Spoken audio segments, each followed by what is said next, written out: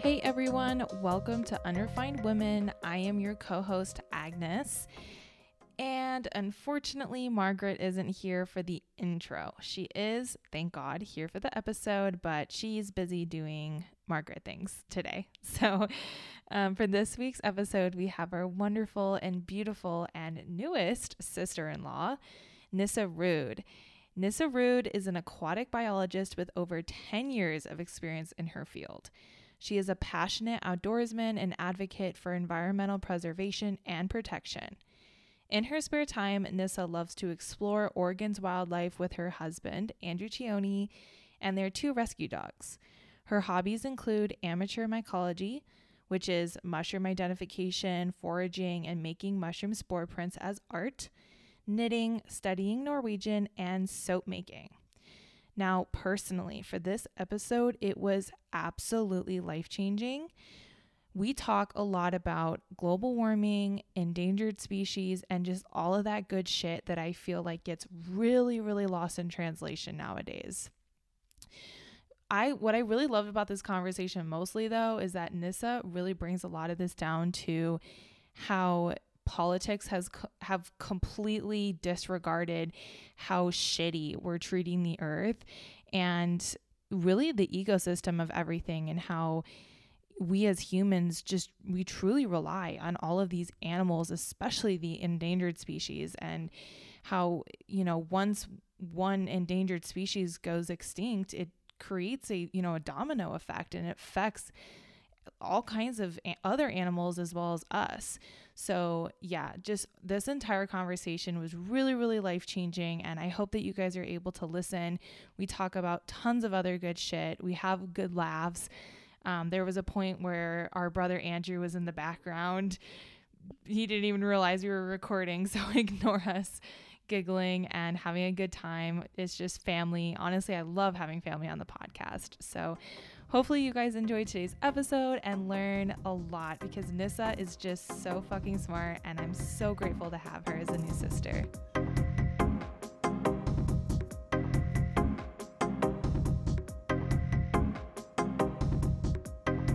Hello, everyone.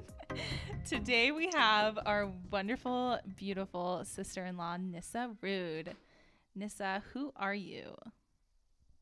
Hi, I am a human. Oh my God. I am a woman who is passionate about the environment and about creating things. And I, by trade, I am a biologist. So I do a lot of stuff with the environment, and currently I am a Endangered Species Act consultation biologist. I'm actually a contracted biologist for the National Marine Fisheries Service, and I basically evaluate projects in the Puget Sound region. But that's my job. Outside my job, I'm all kinds of things. So let's talk about your job and becoming a biologist. How did that go about? Let's start from when you decided you wanted to do that. Ooh, when I was a little kid, and you guys will know about this because you stayed there, my family had and still has a cabin on a lake in Minnesota. And when I was a kid, I'd go out to the cabin, and that was like my favorite thing in the whole world, go out to the cabin and go snorkeling, go swimming.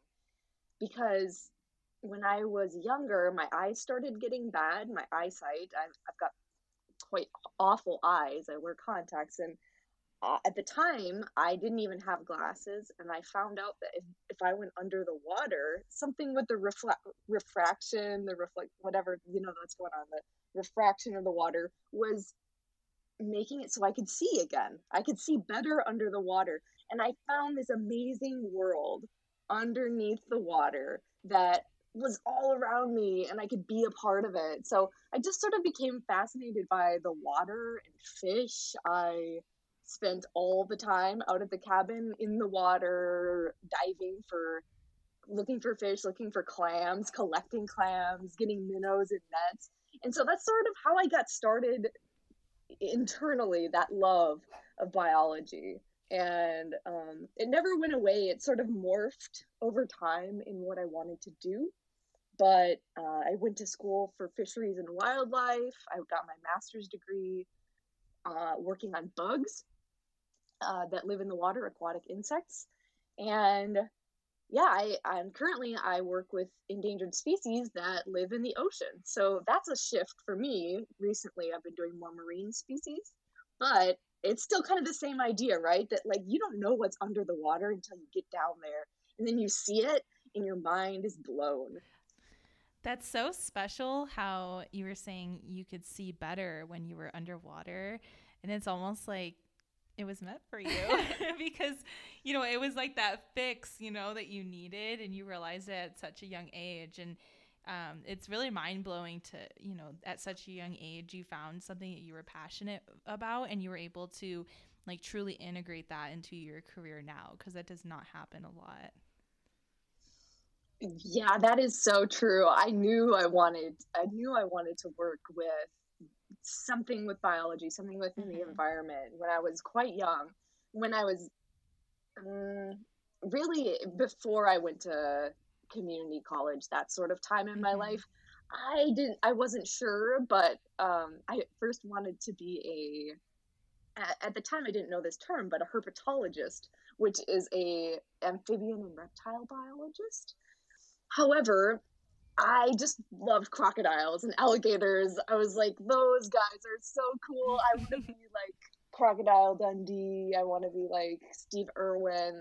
I want to go out and find these crazy snakes and frogs and alligators and look at them and poke them and stuff like that. I love that.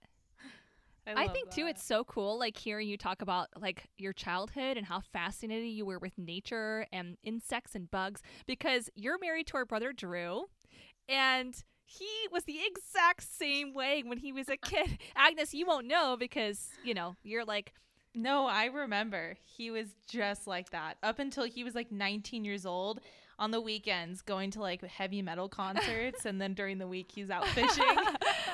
But I remember like when Drew and I were little, because like I'm the first child in the family, Drew's the second child. We're like the OG Chione kids. And when we were like little, like I'm okay. So Drew, he was like such a nerd. Like he had like his glasses and everything. And we would go back in the day to Borders Books and Music.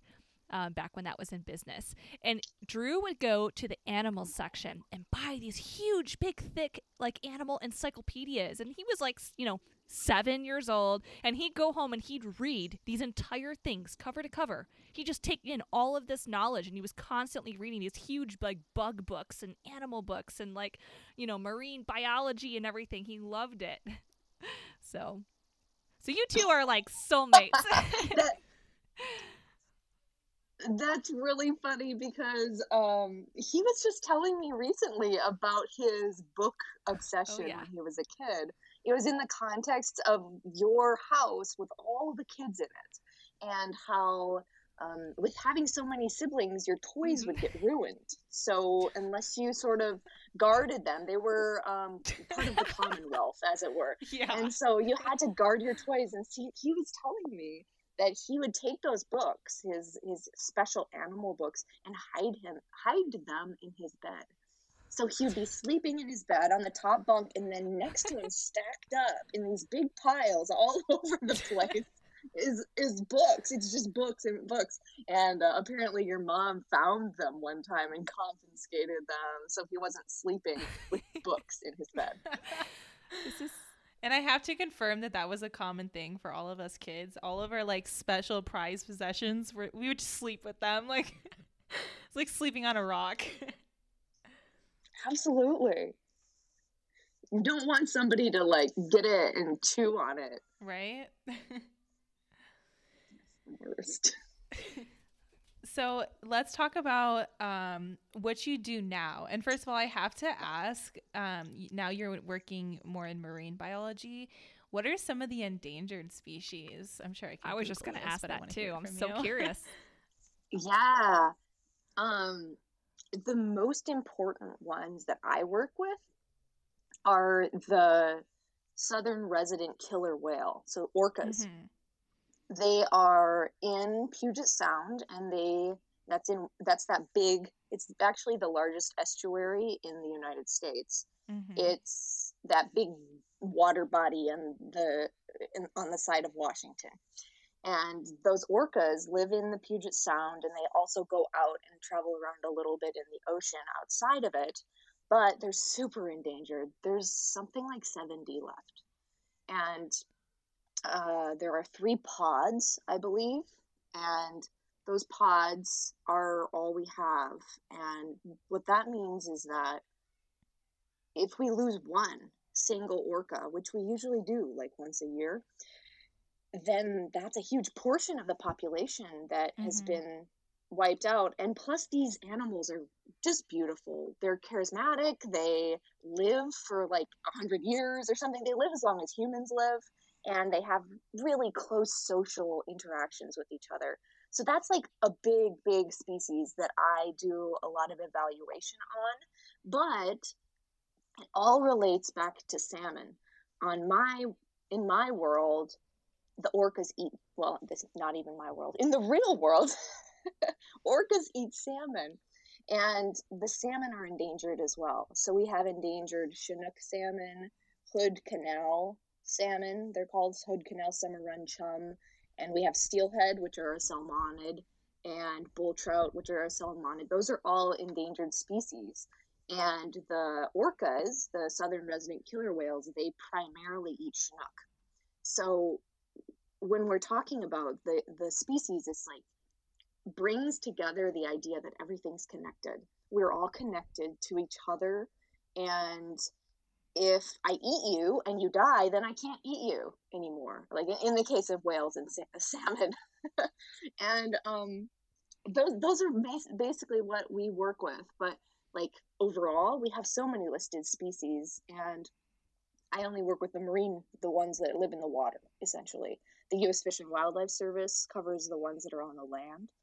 And I will say a little plug, because yesterday in the news, U.S. District Court in San Francisco, they ruled in favor of the plaintiff in a case where some people sued the U.S. Fish and Wildlife Service, and they got the gray wolf back on the endangered species list. So it's amazing. The wolf is back on the endangered species list, and I am ecstatic. They took it off a couple years ago, and people just went crazy shooting them. It was hunting all over the place, and gray wolves are kind of like orcas. They live in these small family units, and they learn from each other. They learn how to hunt, and they rely on each other. And it was just full-scale slaughter in the United States on the gray wolf. God. So it was an amazing win. We needed that in order to protect the gray wolf, and it was just really upsetting to me that it took suing the federal government to get them back on the endangered species list. Wow. So do you feel like throughout your studies, what are the causes of the endangerment of the orcas and the salmon, or just pretty much all of these endangered species? Like, what have you guys found a root cause of this, or is it just a bunch of other things? Absolutely. We know damn well what it is. It's us, right? Yeah. It's us. We're causing it. And I mean that in the most visceral way. Our lifestyle, the way that we exist on this planet, has caused a new mass extinction of animals. And we are indebted, I would say, to the earth to try to protect them. But the main causes are development. It is the expansion of suburbia. It's the expansion of the human population and the destruction of habitat. So every time a forest is paved over to create a new anything, the stereotypical example is a mall, right? But it doesn't have to be a mall. It can be new housing. It can be anything, right? It could be the conversion of land from a floodplain, which is just this big place where a river would run and would flood in the spring. It can be the conversion of that into farmland. And that farmland is different. It's not the original habitat. And so it's changing things. And we have changed things as humanity so quickly in the past 150 years or so. The world is a totally different place. It's terrifying, really. Yeah. So now that we've kind of covered the root causes, that, why these endangered species have these issues now, what are some of the game plans that you guys have or do you have a game plan to help bring the species numbers up or kind of reverse this issue? So, as part of the Endangered Species Act, it's written into that legislation. The services, that means the National Marine Fisheries Service and the U.S. Fish and Wildlife Service, have to make recovery plans. Now, have you ever made a plan and then it fell through? All the time. Or you just didn't stick with it? Right. That is, I'm not saying that that's what always happens, but I am saying that they are plans, right? And we have whole branches of our agencies that are focused on recovery, right? They're doing research on the species and trying to figure out the best ways to manage the fisheries. Like, for example, you can still harvest Chinook. Like, you can go to the ocean and you can go into the ocean, whatever. You can go on a boat and you can catch an endangered Chinook and keep it as a fisherman. And so the part of that, it's integrating these recovery plans with actual management strategies. And those don't work. I mean, that in theory they do, and if everything was implemented, they could. We've had a few success stories. We saved a bunch of animals, especially birds, from DDT. That's what Rachel Carson's book Silent Spring is about. So that's highly recommend that book. And we recovered the brown pelican that was on the brink of extinction as well. And so we experience success, but we make a plan, and then a lot of times we don't follow through. So it ends up that a lot of the changes that we see in the world are driven by private enterprise and private property. And in the United States, we have this idea that we can do whatever we want, kind of. Like, it's my land, it's my property, my rules. Don't tread on me. Well, okay, but the idea of don't tread on me sort of cuts out the rest of the world. It says, I don't care what the implications of my actions are on an orca whale, on a fish that used to swim up my stream, because I want to have my cows on my property, and you know what? My cows drink from that stream, so there. And so what we're doing is obviously not enough, because if we were doing enough, then we would be delisting endangered species.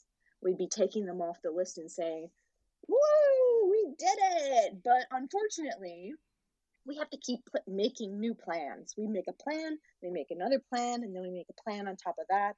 And one day, maybe we'll change the regulations, or one day maybe people will wise up and say, oh crap, all the salmon are dead, and we live in a world that is less beautiful because of it. Wow. It seems like it's turned into quite the political problem, too. Absolutely. From its inception, the Endangered Species Act is a political it's a political problem, because it's telling people they can't do what they want. And so it's the never-ending struggle between government and the human. It's the Republican versus Democrat. Like, let's save this stuff versus let's not save this stuff because we need to make money right now. Yeah, absolutely. Okay, this is like so fascinating. I love how you're talking about this, like how we're all connected, we're part of nature, we're connected with nature, and about Mhm. how like what you do is helping protect these endangered species. But as you said, we have this problem in America where people are like, this is my land and I want to do what I want to do and just basically fuck everyone else. But like how do we like shift that mindset? How do we show people like what's at stake here? Like so the question I have is what happens to just the entire ecosystem when an animal is extinct and that animal doesn't exist anymore? Because certainly it's not like, oh, that animal died, when there's no more. Like, certainly there has to be some kind of a domino effect with the ecosystem when that happens, right? Yes, absolutely. What happens is you create a void. And I would argue that that void is irreparable in our humanity's perspective. Now, evolution, the theory and really the fact of evolution says that if there's a void, if there's a niche, like um, say the polar bear dies, because it very well could with global warming, then a new species will evolve to fill that void. And that occurs over thousands, millions of years. And we are killing things so fast that they are not going to have a chance to evolve a new dodo bird, for example. We don't have that timeline anymore because we're in this mass extinction event. I think that we lose that species in our heart, and we also lose it in the the the web of life, the web of existence. And a lot of times, what happens is that that void is filled by an invasive species. And in fact, an invasive species, one that's not native to the area that we're talking about, um, helps to push out the native species in the first place. So we have situations where um, multiple problems, multiple factors are contributing, all created by humans generally. Multiple factors are contributing to the decline of certain species, like the polar bear. Wow, that's like it almost, I mean, I almost feel emotional hearing this. Like it's I'm just sorry, I'm your Debbie Downer. no, no, So Nissa, your presence is so delightful. It more than compensates for this. But this is like stuff people need to hear. This is like so important. Like everything you're saying, I'm like, yes, yes. Like people need to know this because I'm like learning so Mhm. much right now. And I just know that like our listeners, a lot of our listeners are people that are like very kind and compassionate people that care about one another.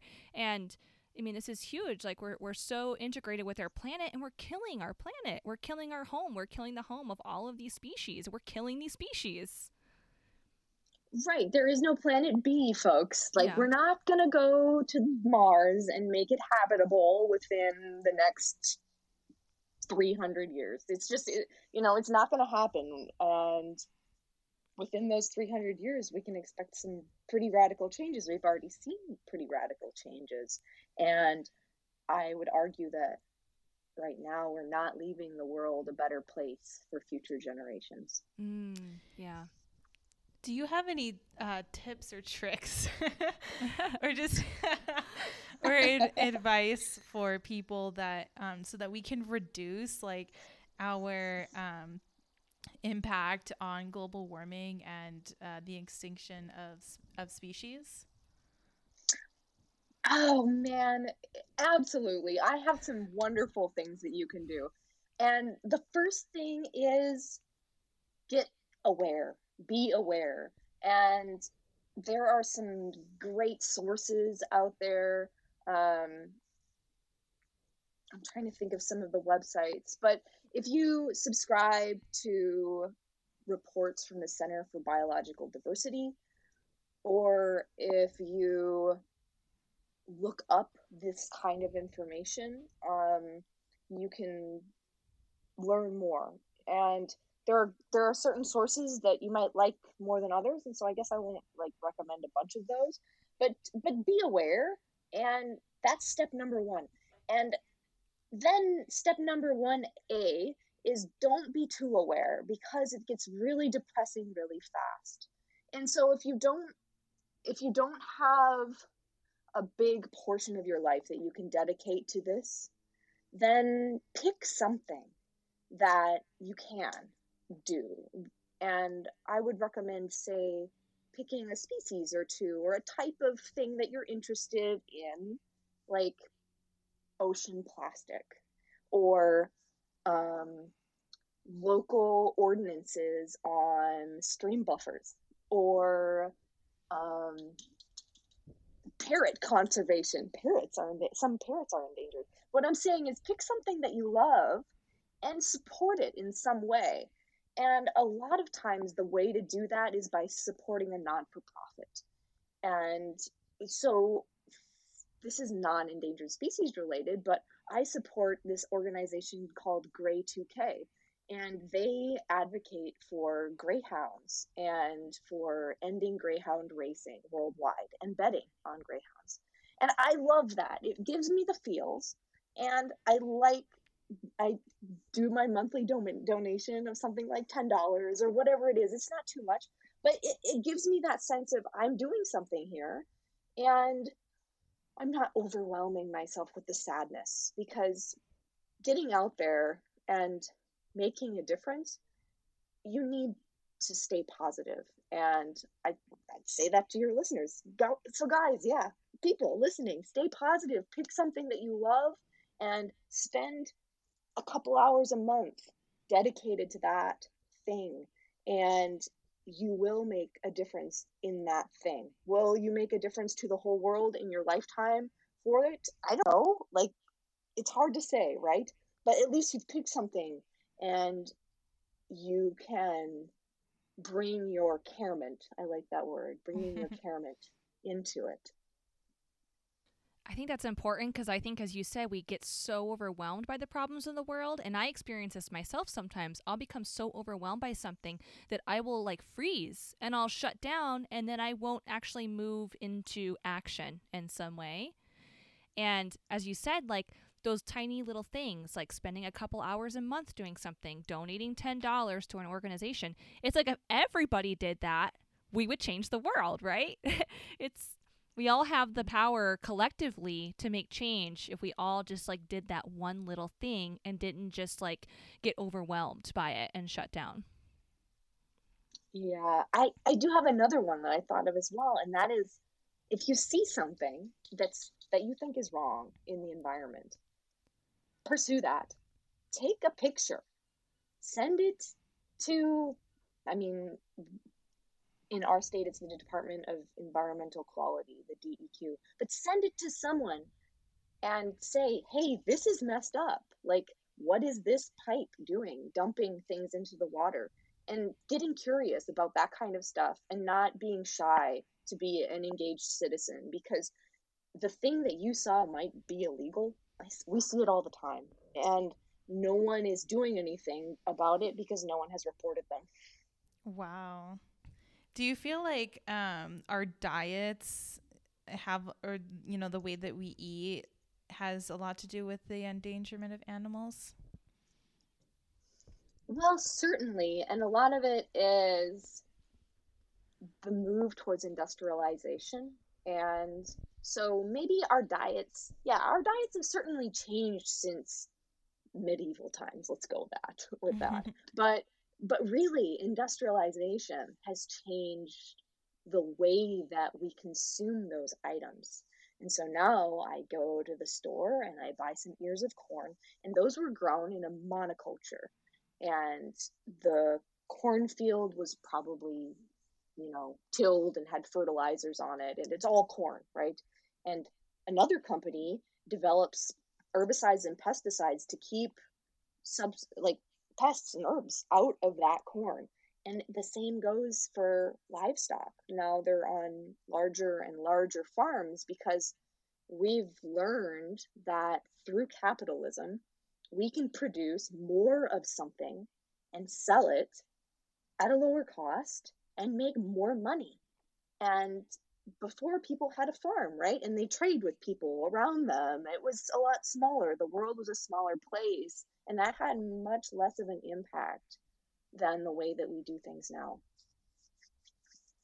That's something that like I noticed here, like living here in Las Vegas, and Nissa, I'm curious if you and Drew experienced this in Oregon, but here, like all the neighborhoods, it's sort of like a suburb, you know, when you get away from the hustle and bustle of the middle of Las Vegas, and you have all these neighborhoods like with the cookie cutter houses and the fertilized front lawns, and you're in these gated communities with the HOAs with these really, really strict regulations on how your yard is supposed to look.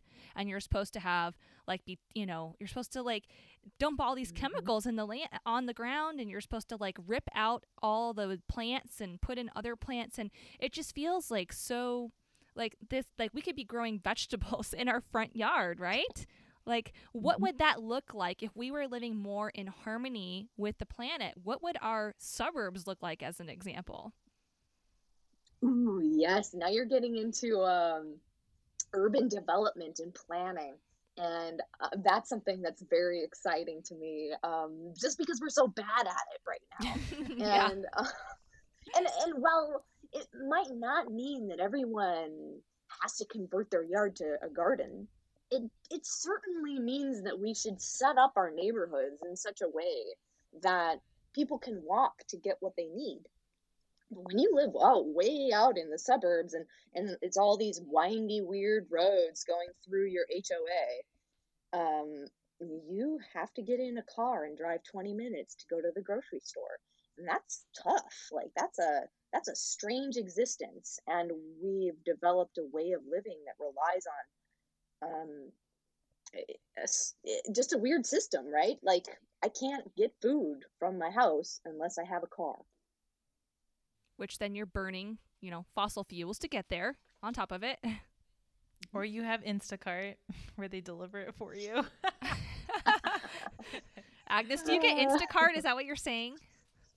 I've used Instacart, but that's because I messed my leg up and I couldn't walk. So I was bedridden. I know. Okay, well, yeah, so I guess to get back to the neighborhoods, our world could look different, right? And it's going to involve downsizing. That's the problem. If we change the way that we live and try to make it more environmentally sustainable for future generations, we have to downsize. And Margaret, you know all about this. Oh, yes. But that is really, really against a lot of people's ideas of how their life should be. People think, I'm going to start my life as a young adult renting an apartment, and it's going to be small. And then I'm going to get a bigger apartment, and then I'm going to get a little house, and then I'm going to get a bigger house. And then if I get really rich, I'm going to get 2 houses, and they're both going to be really big. And that is, it's just not really sustainable. And I think Tokyo has gone in a really good direction because it's the most densely populated city on earth. And they have very small living spaces, and they're stacked on top of each other. That is the most efficient way to keep people. We stack them on top of each other, and then we have open space where they can go to a park. I say they like people are they. But yeah, where people can go to a park and have a nice time. But then when you come back home, you're in basically a small apartment stacked in a giant complex. Yeah, that makes sense. I feel like I've seen pictures of that, like in Tokyo, where they have them stacked like that. Do they also have a lot of parks and greenery around? Yes. Okay. Yes, and you can get to them easily. You can get on a bus, you can go outside, you can walk to them. And I'll tell you what, those parks are packed because they want to go there because they've created a beautiful space. And I wish that we would go towards that a little bit more here. Yeah. what do you see being the biggest the biggest thing that's in the way of us getting to these more like self-sustainable living and having these urban development that's more living in harmony? Like, what do you see as the biggest barrier to that right now? Is it that like that we have this idea of success where we have to just like attain more and more material possessions, or do you think that it's like a political issue or maybe both or something else? Yes, it's political and personal, a personal choice, right? It's like we have this dream, but um, if we were living like that, that's like communism, and we don't want to live like that because we're not communists, right? We're not going to go into like some sort of a commune, literally a commune together, and have this shared space, because that goes against what our parents' generation and our grandparents' generation fought against for so many years in the Cold War. And you guys were talking about Marxism the other day, and so it loops right into that, like what a human contributes to the world. Does it mean that you have to be productive? Does it mean that you have to go out and do that corporate job and then have that corporate life with a corporate lifestyle house? Or does it mean that you are intrinsically valuable and you're part of a community of people that all have different things to contribute, but not all of them are monetary? Yeah, because I think, Agnes, you and I were talking about this too. It's like how many jobs are out there that we work, we like warm up these seats in these corporate offices. How many of those jobs actually really are benefiting the greater good? How many are destroying the earth? You know? But we have to work those jobs to be able to make this piece of paper called money that we've all collectively agreed means something to just meet our basic needs. And the crazy part is sometimes I've been actually reflecting on that a lot about, which like different jobs that a lot of people have and how invaluable they are. But I find myself complaining about the simplest things, like, for example, ordering an Uber and there's no Ubers available. And it's the most frustrating thing. And it's like, oh my God, like, why isn't there someone near me? And then you have to like think about it. It's like, okay, but like how necessary is this job? Like, so it's just like a never ending, humans not being self-sufficient basically when it comes to not having to rely on capitalism. Yeah, So some of those jobs you were mentioning, Margaret, it's the one that really gets my gears grinding is the health insurance industry. People that sell, and not even just health, but insurance in general, the insurance industry, because it's all based on betting. It's betting that you will or will not experience an accident. And I could go on, but I won't. That's like a whole other like podcast episode. We'll have to have you come back and we'll talk about that. Rant about insurance. Yeah. So you are in the sciences. I want to talk about this. You are a woman in the science field, which is a male dominated field. What's that like? Indeed. Oh man, that strikes a chord, because I mean, it's something that I've been dealing with for my whole adult life.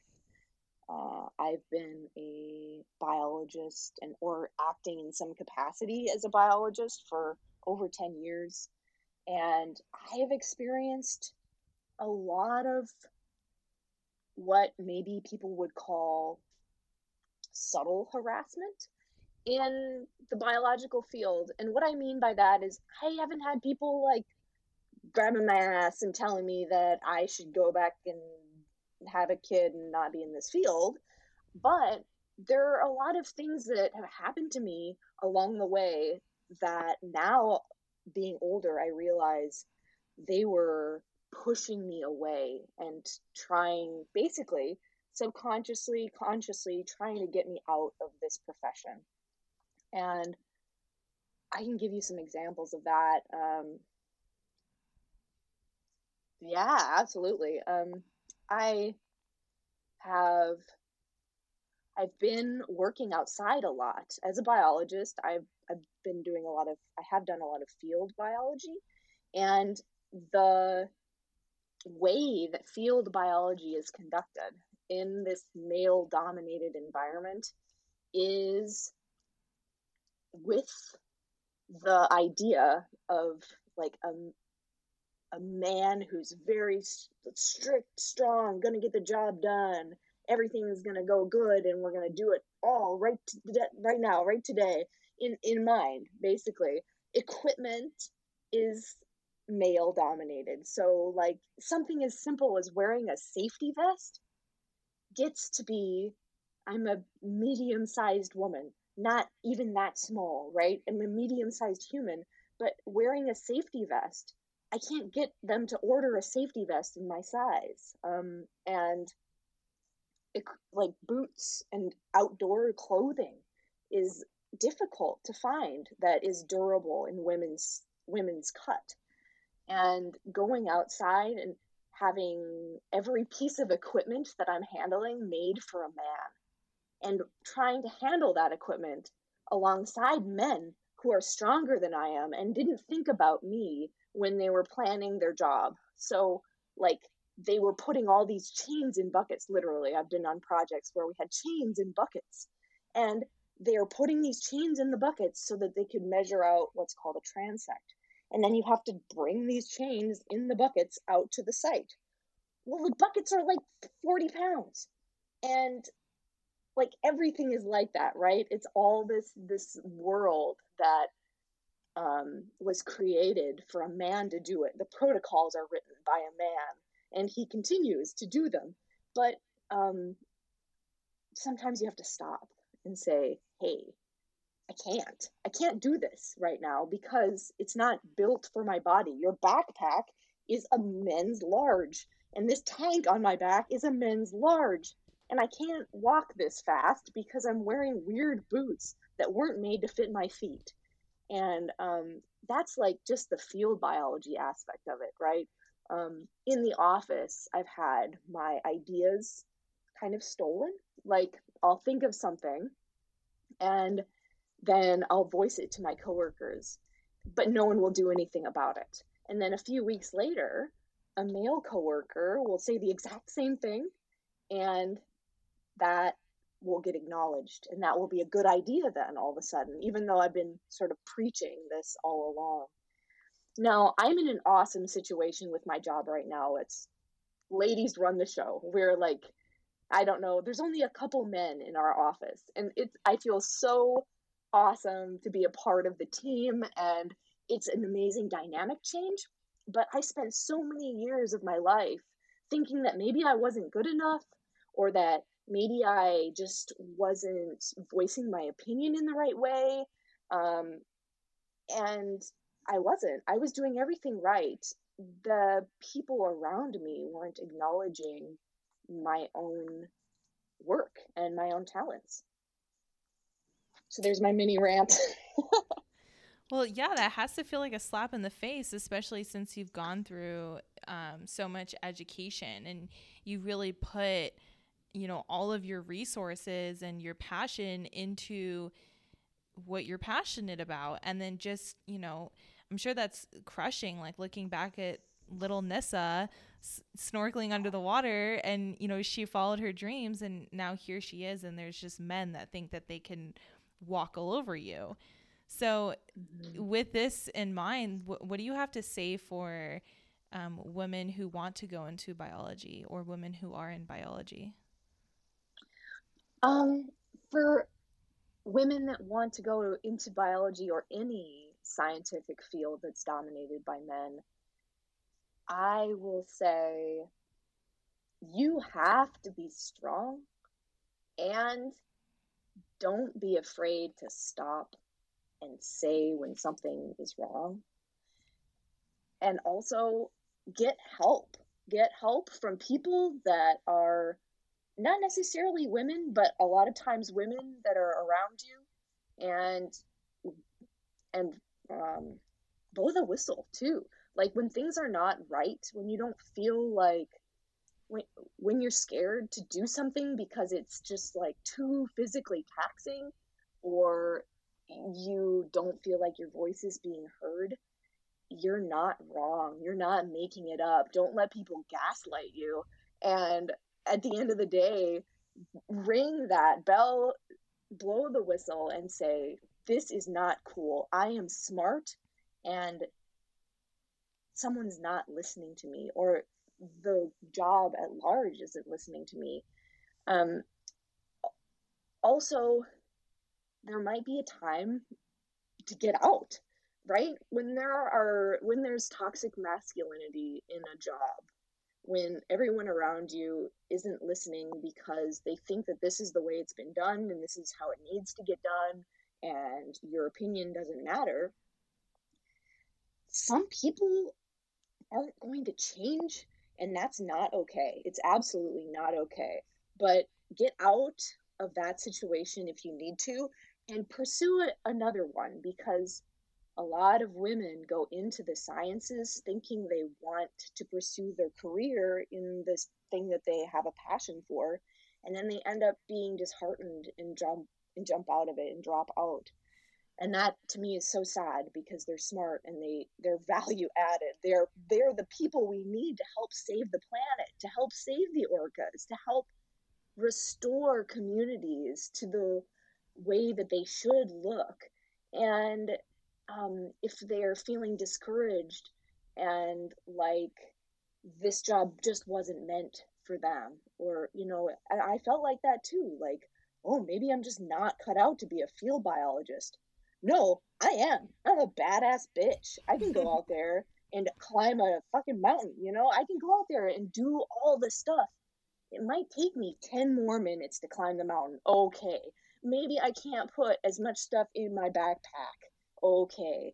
But that's what I want to say about it. It's just it's it's not you that's the problem. What I'm hearing, like when you first started talking about like being in the field and you have these men that go out in the field and it's like, it's going to go this way. We're going to do it this way. It made me think so much about how we in our culture like think that we're going to go out and conquer nature. Like, I'm going to go out and I'm going to like assert my male dominance on nature. I'm going to show nature who's boss. And where the hell has that gotten us? I mean, really? Nowhere. And then to have women that are like, hey, let's think outside the box here. Like, clearly the way we've been doing things has gotten us into a fucking shit show. And then to like go into a place feeling like I'm passionate about these issues and I have some ideas and I have the education to back it up, and then to just like completely have that disregarded and to be dismissed and then made to feel that you're inadequate because you're not fitting into the little box that this male dominated science says that individuals have to fit into to be a scientist. So, I don't know. That wasn't even a question. That was just me ranting back because I'm all fired up now. No, that's a good rant. I don't know how many times I've been sort of relegated as a data collector. Like, well, all the dudes will do this job, like out there measuring things and counting things and doing the science. Well, they want me to have a clipboard and write down the information that they are discovering. And the male who discovers things can totally just F off. It annoys me too. It really bothers me that this idea of the discovery mentality, the we're on the cutting edge, and then the things that we're doing are in terms of women are discounted. I also feel like, Margaret, you made a point about how men have to like insert their dominance onto nature, and feel like we see this all the time. Even, when Donald Trump was president and he was saying, well, global warming isn't real because I was freezing my ass off in New York last week or whatever. And you just have all of these people, that men that feel, or they try to act like they're stronger than nature. And we can even look at this like predicting the weather, like it can go as small as that. And I think when we bring feminine energy into biology and this whole world of this issue, I feel like most women are kind of now, and just people in the younger generations are now kind of understanding, like, maybe we aren't as dominant as we think we are. Like, maybe we really are just as insignificant as like a fly on the wall, and nature is in control. And there's no fighting this. I mean, we're all like terrified of tornadoes and hurricanes and tsunamis and all these horrible things. And yeah, that's horrible. People die. But at the same time, it's like, can we blame the earth? Like, if I were the earth, I'd be fucking pissed. And, you know, I think in order for humans to kind of like live peacefully side by side with nature, we have to kind of like spiritually have to like accept that we can't dominate it. Like, we have to cut back on these indulgences and cut back on our lifestyle, and strip this sense of dominance on nature in order for things to finally fucking work and for this planet to survive. Amen to that. We really can't stop chemistry and physics from occurring. No, we have changed the world. We have changed the face of the world. We have destroyed forests. We've destroyed the oceans. But at the end of the day, chemistry and physics come back to bite our ass. And the ability to say, oh, we did this, and now we need to make some decisions and take some steps to fix it, because we know about chemistry, we know about physics, we know the consequences of our actions, but it's a very male thing to ignore the consequences of your actions. Oh my God. Yeah. That's true. Well, Nissa, is there anything else that you want to share while we're on this topic before we switch to some more lighthearted things? Oh, man. No, you know what? I feel like I've caused enough heartache. Well, before we get to the fun questions, I would love for you to share with our listeners some of the cool stuff that you and Drew do, because you both are posting like the most beautiful pictures on social media all the time. You're always like, you guys really like live what you preach. I mean, you both are in the sciences. You're both doing helping the world in ways that you're passionate about. But then on the weekends, you guys are out there in nature, tromping through the Oregon woods, in the mountains, and you're collecting mushrooms. So tell us about all the hobbies that give you both joy. Ooh, wow. Yeah, we like to get outside. And we have a saying, and that is, we like people that are into things. And we're people that are into things. So we hike, and by hiking I mean we really just look at stuff while we walk through the woods. Hiking is a horrible term because it implies that you have a starting and an end point, and that you go some certain distance. So we don't really go hiking. We go outside, and we take our dogs, and we love our dogs. They're rescue dogs from Puerto Rico. They're so cute.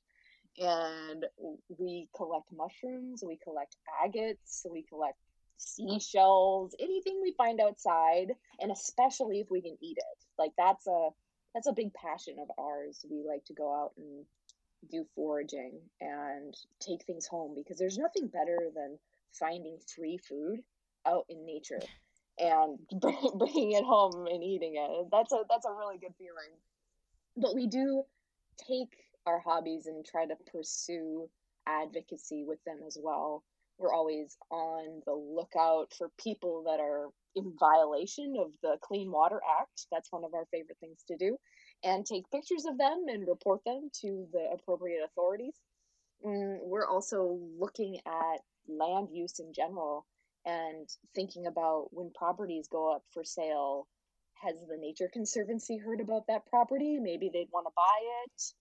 Drew does restoration as part of his job, and so we're looking at potential restoration sites, potential places that we need to fight for, right? Because just because something is a state park or national forest doesn't mean that it's safe.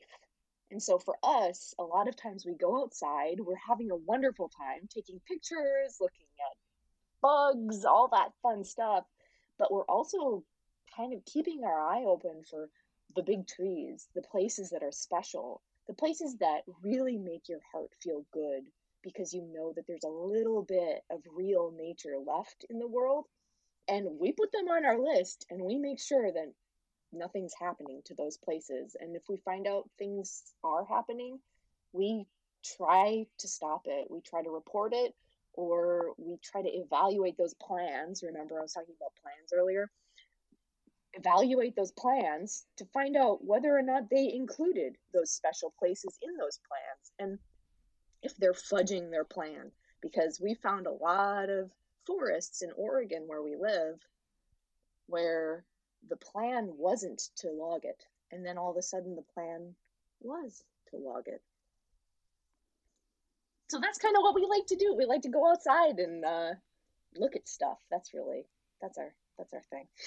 What I'm hearing is like accountability. You go out and enjoy nature, and you love nature, so you're protecting it, and you're holding the people who are supposed to be hold on, the people who are also supposed to be protecting the nature. You're holding them accountable. Absolutely, because we don't trust them to do it. Mm-hmm. There's a whole bureau of our government. You should look it up. It's called the Bureau of Reclamation.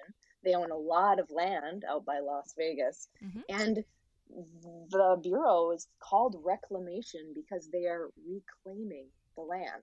Now, who are they reclaiming it from? Nature. They're reclaiming it from nature so that they can graze cattle on it, use it for irrigation, that kind of stuff. And it's one of my least favorite bureaus. So all these things, they end up being tied to the activities that you do. The more you go outside, the more you learn. And the more you learn, the more you learn that you don't know. And so we end up doing quite a bit of research, like after we go out, sort of added on to the fact, like, hey, where was that? Hey, who owns that? Because that's messed up. Oh, who owns it? They're in trouble now, or we hope to get them in trouble, or we need to send a letter to our Congress people. We've sent a lot of letters. I do love how I'll see like on Facebook. I love it when there'll be like a logging company or some like so-called like progressive, I put in quotes, progressive organization that's supposed to be doing something to protect the environment. And I love how like Drew will go on there and just like drop mic, like just list off all the shit they're doing wrong. Mic drop. I like that stuff pops up on my feed and I'm like, yeah, get him. Yeah. Mm-hmm. Because we can't kid ourselves. We shouldn't be hiding behind those sorts of lies where we pretend we're protecting our environment Mm-hmm. and our endangered species, but then on the other side, we're destroying it. That's sad. Yeah. That almost makes me more angry. Like, and it's not just about environmental stuff, but just in general, when there are organizations or groups that claim to be progressive, but really they're just like putting out the facade that they're progressive, and they're not actually like putting their money and their actions where their mouth is. That almost makes me more angry. Right, the lie, kind of the lie of the green company. It's Right. just this bandwagon people are hopping on because they want to appear like they care for the environment. One of the red flags that I see with companies, and probably your listeners will relate to this a lot, is companies claim that they plant trees in for every thing they sell, right? Oh, we plant a tree for each whatever thing that the chair that we sell to you, that we plant 5 trees to offset the carbon. Well, that's not always so great. It's it's sort of like this environmental green company ploy where those trees might not make it to adulthood, then those trees might not be in a place that they should be, and those trees might be part of a monoculture that later gets harvested for timber. Wow. That's interesting to know cuz I'll see stuff like that. There's so much green, like all these companies getting on the green bandwagon, and it's like, but is this really doing any good, or is this just causing more harm? What I like to see is companies that support local, and by local I mean either local to them or at the very least in the United States, environmental efforts to make a change in the way that the world is structured. So not planting trees in some part of the world that is being deforested. I recognize that that's an absolutely important thing to do, but I am skeptical on those companies, and the more I research them, the more I think that it is not really helping the global situation of the environment at all. Yeah, thank you for sharing that insight as well. Yeah, I'm sorry. I keep doing this to you guys. It's okay. Pulling you down. No, this is important stuff. This is why we wanted you to come on here, because I know like you and Drew have such fascinating jobs, and you like the times that we've briefly talked about this stuff. I'm just so amazed at how much knowledge you have and just how much passion you have for taking care of animals and the planet. So we appreciate this. Rest assured, I don't sleep at night. All right, are we ready for some fun questions? Mm-hmm. Mm-hmm. Okay.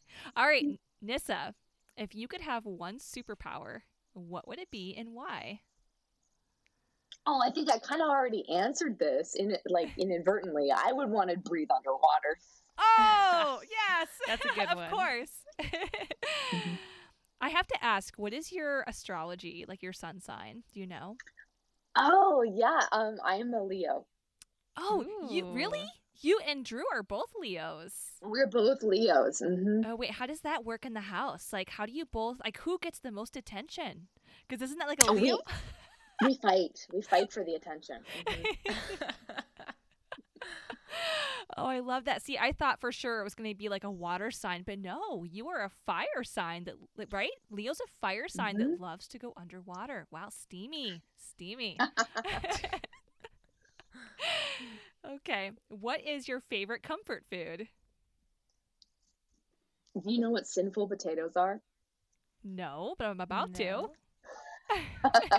Okay, sinful potatoes are also called funeral potatoes. I don't like that name because it's anyway, apparently they're a dish that is served at some funerals, but I call them sinful potatoes, as they should rightfully be called, because they are essentially shredded up like hash browns and however that is, grated. There we go. Grated potatoes with a bunch of cream and butter and cheese, and then on the top you sprinkle butter and cornflakes, and it's ultimate comfort food. It's a Midwest sort of casserole dish, and it's in the line of green bean casserole, but it's much better because there are no vegetables in it.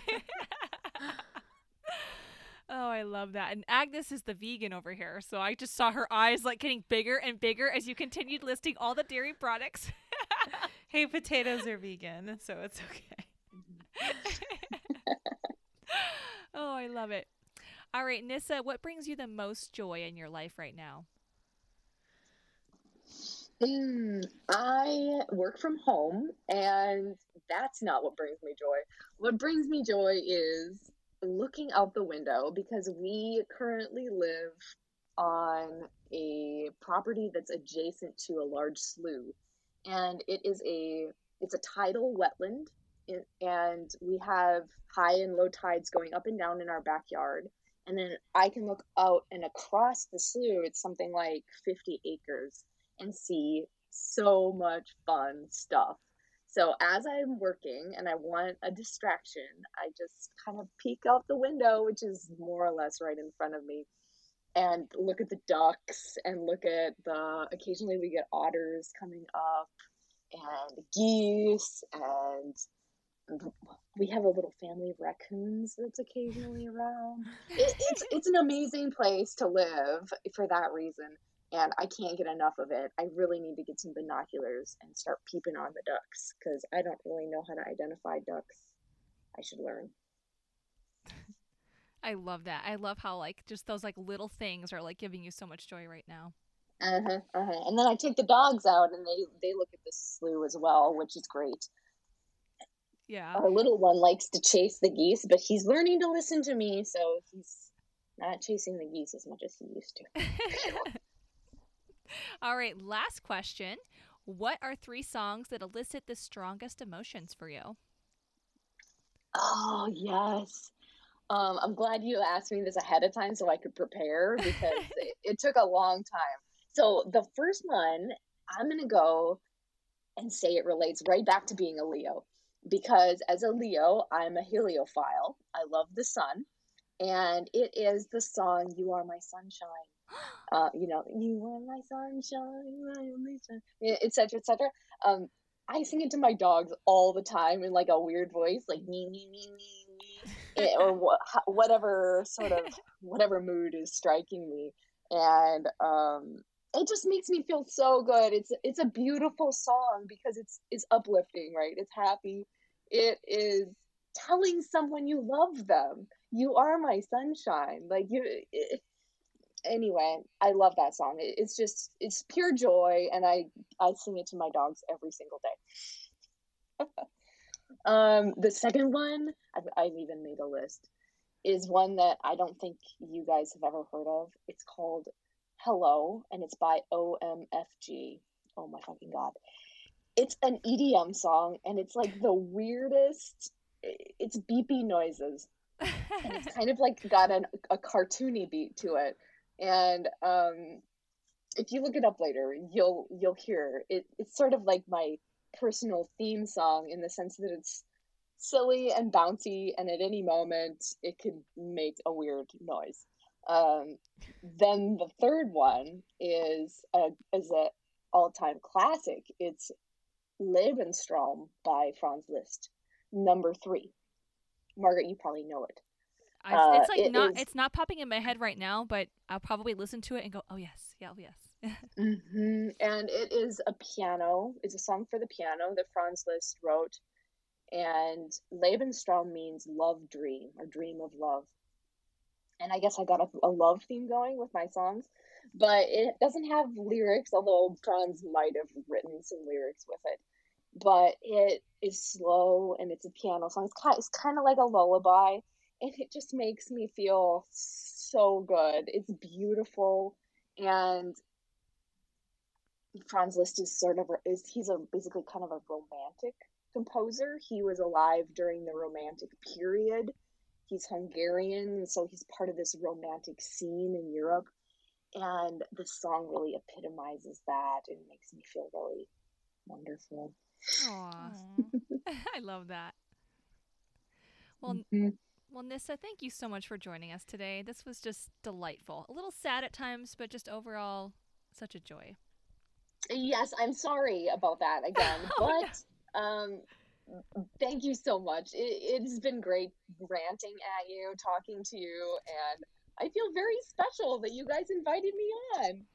Aw. But before we close out, we have to do our gratitude prompt. So I almost forgot. Yeah, we all have now. God. We all get to share. We all get to share special things. Okay, Agnes, kick us off.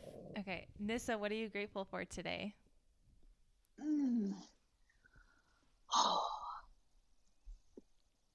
Today, I am grateful that I have washing machines in my house because that's a good one. I've lived for a very long time without washing machines in my house, and we just got some a couple months ago, and it is so awesome. I feel very privileged that I can use them at any moment that I want, and I don't even have to put coins in them. That's a good one. And what about you, Margaret? What are you grateful for? Well, I do not have a washing machine, so. Oh, God. Oh, my goodness. What am I grateful for today? I am grateful. Of course, it's like the ongoing joke between me and Agnes. The sun goes down and I'm so sad, my seasonal depression. But I am very grateful because this week we have finally been blessed with 75 degrees and sunshine. I am here for it. My life is finally coming together, guys. I'm so happy. The sun is out. I'm so happy. So I'm grateful for the sunshine. Go get a tan on. Yep.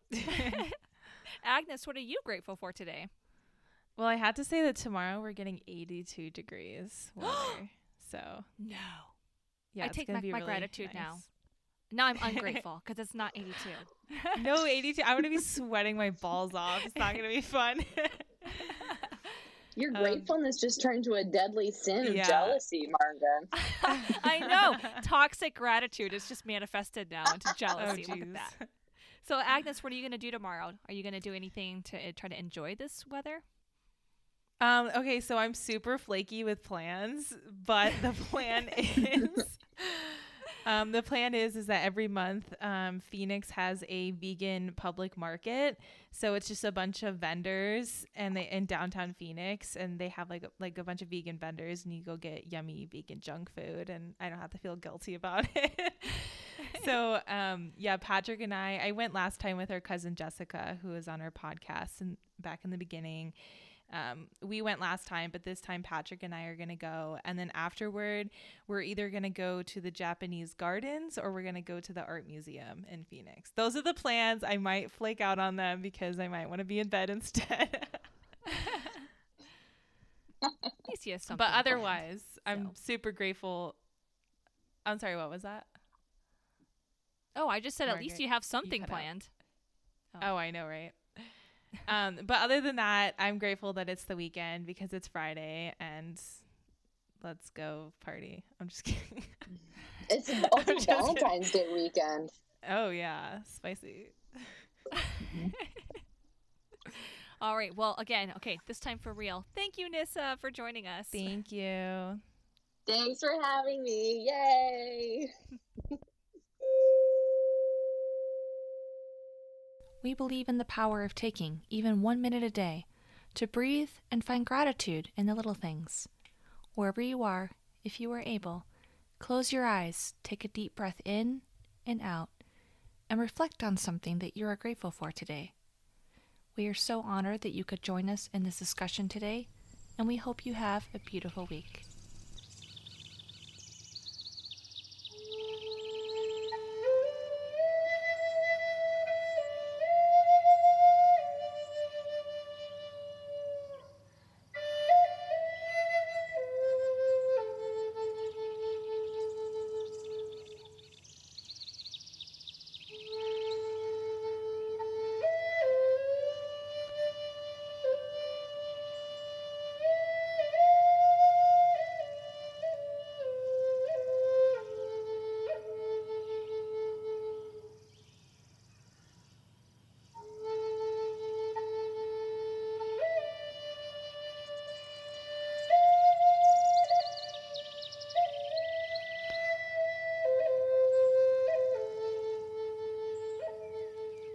If you enjoyed today's Unrefined Woman podcast episode, please be sure to like, subscribe, and share.